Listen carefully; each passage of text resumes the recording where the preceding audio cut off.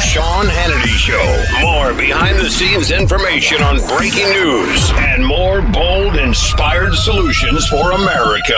Now it's time for Jamie Dupree, the most connected man in D.C. on the Sean Hannity Show. He's the most connected man in Washington, D.C., the man who knows it all. By the way, Newt Gingrich at the bottom of the hour and a global cooling, global warming, global climate change lunatic coming up in our next hour. But first, Jamie Dupree, how are you, sir? All right, Sean, how you doing today? You know, I'm actually glad we survived into our second hour of the program today, because if you listen to the global warming alarmists and the people at the summit, I don't know if I'm going to survive the next second, the next minute, the next hour, the next day. It's that alarming. The president said it's hard to think about any other problem that's tougher than this. Well, I guess I'll repeat for you what I said yesterday, and that is he can come back saying whatever he wants from Paris. But the fact is the votes weren't even there when the Democrats held both the House and the Senate while he was president. Remember those first 2 years? They were able to get that cap and trade bill through the House of Representatives, but never ever even brought it up for a vote in the Senate. So he can talk about doing a lot. It's going to have to be done administratively, but not through the Congress. By the way, I love when you start saying there are limits on his power, because supposedly he told us 25 times there were limits on his power with executive action on immigration, but he went ahead and did it anyway. There are limits. I mean, remember the Supreme Court wrapped him for those recess appointments. Now, the immigration issue, I assume at some point, let's see, that Supreme Court has been asked. That's right. They've been asked to look at that case. So it is possible that could come up before the High Court next year, right during the presidential race. And if that's the case, then, boy, that would be an awful big case to be argued with a decision coming in the summer of next year. Now, I know there were strategies that were released today against the Islamic State, and apparently top military officials, and the talk is that they want to get more aggressive. But Mike Morell, literally the former CIA director, said that the reason we didn't bomb the oil wells that ISIS controls is we didn't want to do environmental damage. But we'd rather ISIS have the money from the oil than to destroy the oil well. Well, today there was a hearing they had the Secretary of Defense and the Chairman of the Joint Chiefs appearing before the House Armed Services Committee, and the Republicans, one after the other, all told the military basically that they think more needs to be done in terms of attacks on the Islamic State. At one point, I think it was Randy Forbes, if I remember correctly, Congressman, asked the Chairman of the Joint Chiefs directly, is the Islamic State contained? Because that was the president. Let me play it. I actually have it, so let me play it for people. Go ahead. Have we currently contained ISIL? We have not contained ISIL. Have they been contained at any time since 2010? Tactically, in areas they have been. Strategically, they have spread since 2010. So he's he's confirming what Dianne saying, Feinstein said. Exactly, and I think that would find wide agreement that while there have been successes against the Islamic State in taking out some of their leadership and taking out some of their people with drone strikes, and that there's been some rollback in the area that they are in charge of over in Syria and Iraq, they are not contained in that mode, as the president said right before the Paris attacks. Now, that being said, the Chairman of the Joint Chiefs and the Secretary of Defense used a term today that the president used the other day when he had the leader of France at the White House, that the U.S. is ready to accelerate its strikes against the Islamic State. Now, there were no parameters given, Sean, like, well, we're going to step up the number of attacks by 20% or 40% or something like that. But that right before the Paris attacks, as the president indicated last week, that the military had given him a plan to increase the rate of attacks and strikes against the Islamic State. So it was a defense again today by both the president in Paris and by military leaders. But I think it's important to point out this is a direct contradiction to the president's comments the day before the Paris attack. Well, and that's why Congressman Forbes asked it that way, using the word contained, because certainly it goes directly against what the president said several weeks ago. Ironically, it was the afternoon before the attacks, right? I think that's when the interview was done. So, look, at this hearing today, you could just feel the skepticism from Republicans as they just argued that why aren't we doing more against the Islamic State? As the chairman of the committee said, we should be doing, let's imagine that the Islamic State has struck New York or Washington. We should be attacking them with that level of vigor right now to make sure that does not happen. There was a great article today that the Achilles heel for Hillary Clinton is a guy by the name of James Comey, the FBI director. I think you'd have to agree with that. I mean, look, we've talked about it, about the only way that I see her being derailed is if the FBI decides to go after her on this email situation. Yesterday, the latest batch of emails, I thought what was really interesting, Sean, was the fact that the Clinton team obviously knew that those emails were coming out on the 30th of November. They had Hillary Clinton scheduled in D.C. for 3 fundraisers and a foreign policy speech. That tells me they're not even worried about what's coming out from these emails because they would have her in D.C.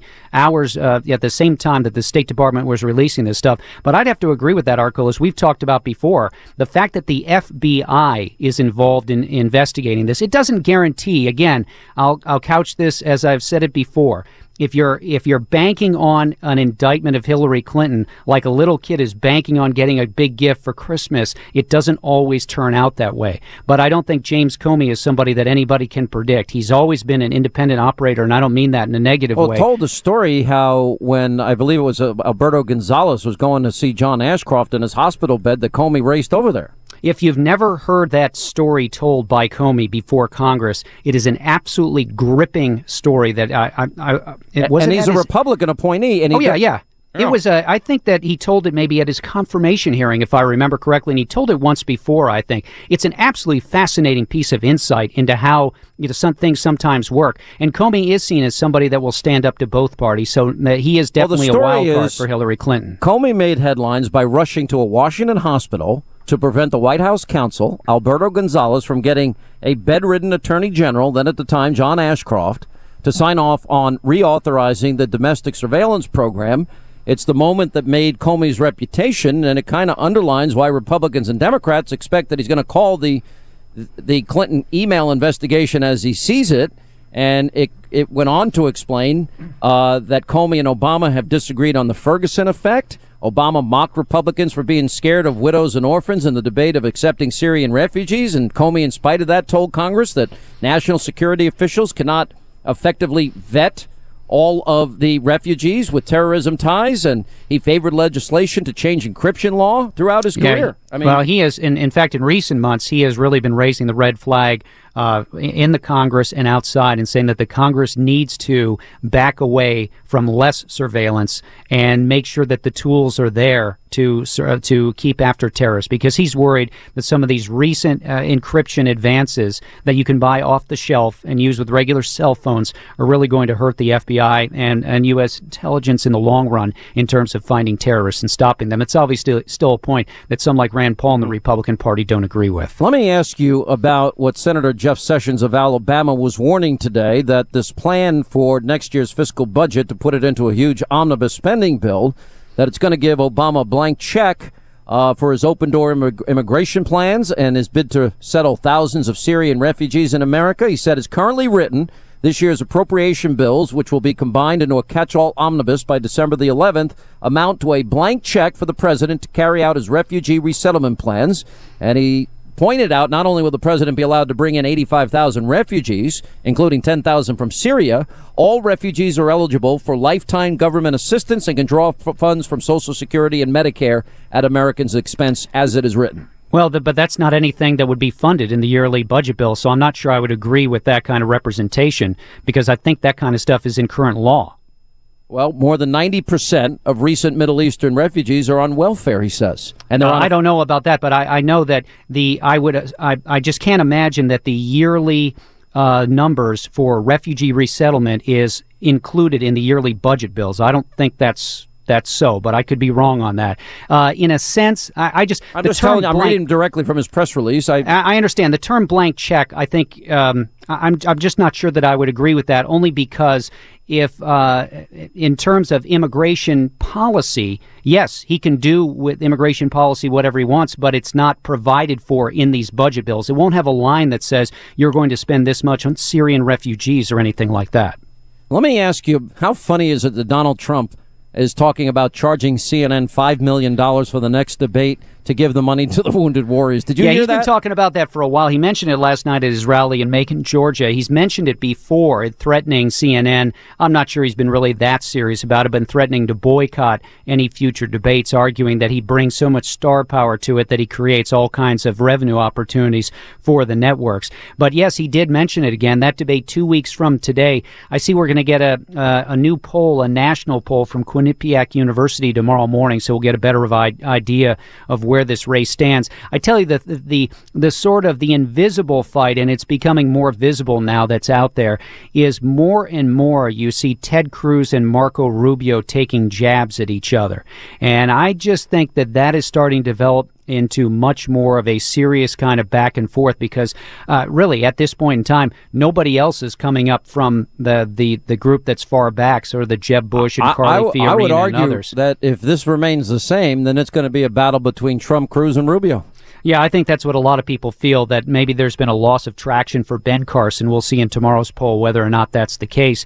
But Rubio and Cruz, Rubio especially has been needling Cruz over his stance on immigration, and the Rubio people really trying to remind folks, as we've talked about before, that Cruz is not on the same page as Donald Trump in dealing with the 11 million people who are here in the U.S. illegally, that he hasn't really taken a position on whether or not they should be allowed to stay. Well, I have Cruz on tonight, so I'll ask him about both those things. Yeah, in the past, he's sort of hedged and said he'd rather that they stay but not be put on a pathway to citizenship. You see, Obama told the people of Paris that, quote, this just doesn't happen in other countries. He was talking about a mass shooting. He said it in Paris, Jamie.